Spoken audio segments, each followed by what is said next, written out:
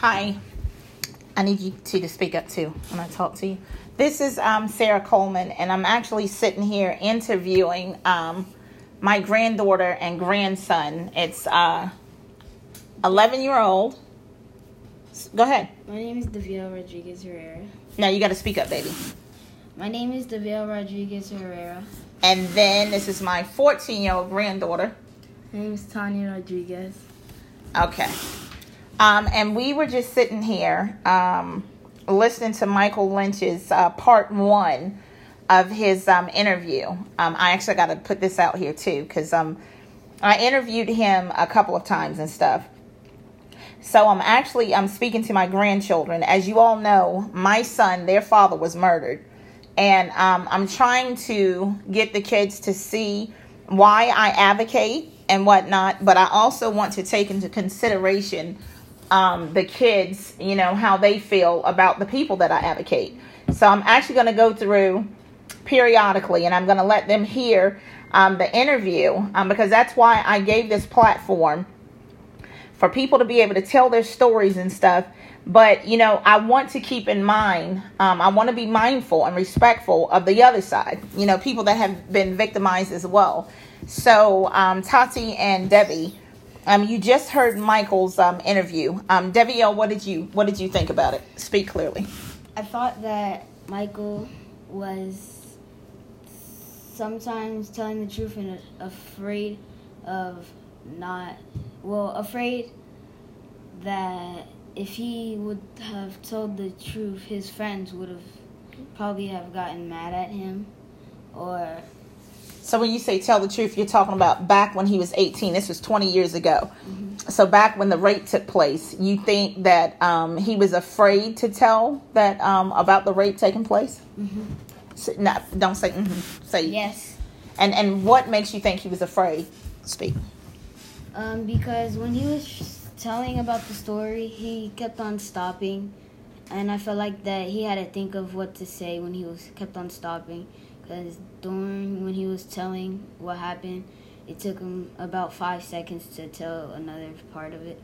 So you felt like he was thinking about what to say, so you didn't think he was being honest? Mm-hmm. Yes, okay. Yes. Tanya, how did you feel about what he said?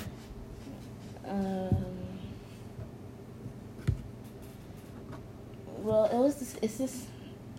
I feel the same way as Davia felt because at some parts it sounded like he was telling the truth, but then in other parts he started stuttering, like he was nervous or something. Okay, so how did it feel to hear what happened to the girl? You being so you're what, 13 or 14? 14. You're 14, so she was a year older than you. Let me give you the scenario. The boys, two boys saw her actually down where you guys live down in Wheaton, at a bus stop. It was like 12 o'clock midnight. I don't know what she was doing out there. The parent in me, feels like she should have been home. But she was out at the bus stop. And so these boys asked her if she wanted to come and chill. And so she left. They promised to get her home later on. So Michael and three other guys was at a place in Silver Spring too, in an abandoned apartment building. And they were sitting around drinking and getting high. So one group didn't know about the other group coming. And they just happened to be there all together. Once they got there, that's when one of the guys, and actually I won't say his name, but one of the guys was really, really violent. One of the ones that, because I think he's since been charged with a murder. After this case happened, they were trying to get his DNA. He ended up throwing a clipboard or something at the officer and broke the officer's nose.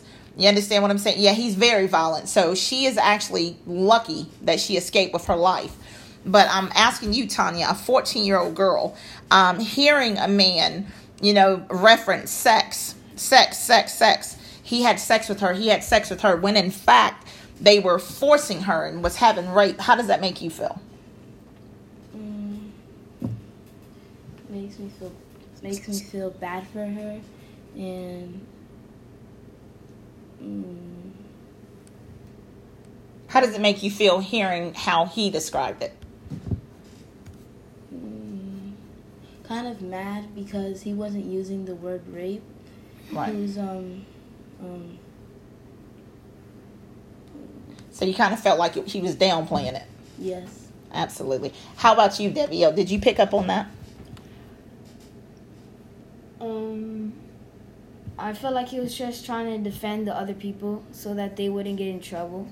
So you felt like he was coming in defense of his friends. Mm-hmm. Well, they actually ended up getting in trouble. They all got life sentences plus 25 years. But some of them, because they were juveniles, there's a new law that, they'll be coming out of prison probably within the next year or so. Michael is my client, so I'm actually fighting for him, to come home right now. So how does that make you feel, Debbie, you being a young man, and they're a couple of years older than you, and this is your sister, think a year older, or it could have been your sister. How does that make you feel about what was done to this girl?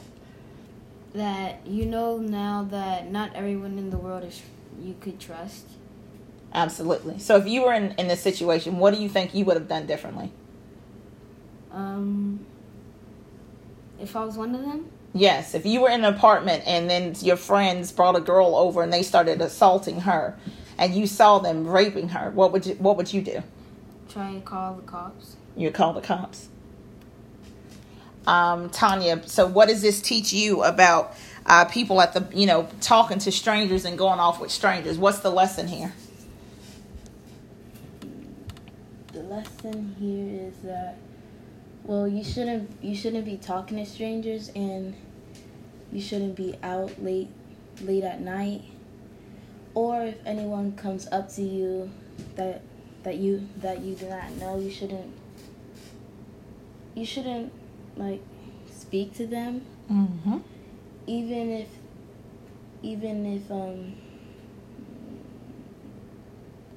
yeah, just that.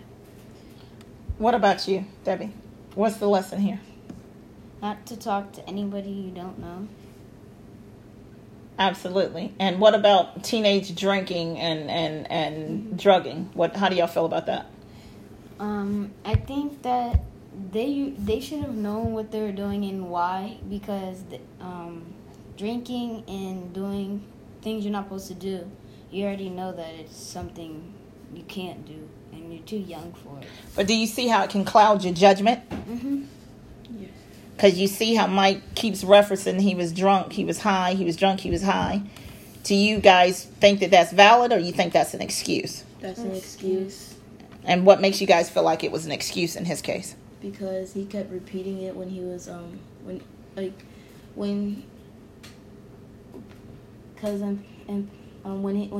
he was explaining what was happening, he kept saying that he was drunk and high, and saying that like that was giving him a reason not to do something. What about you, Debbie?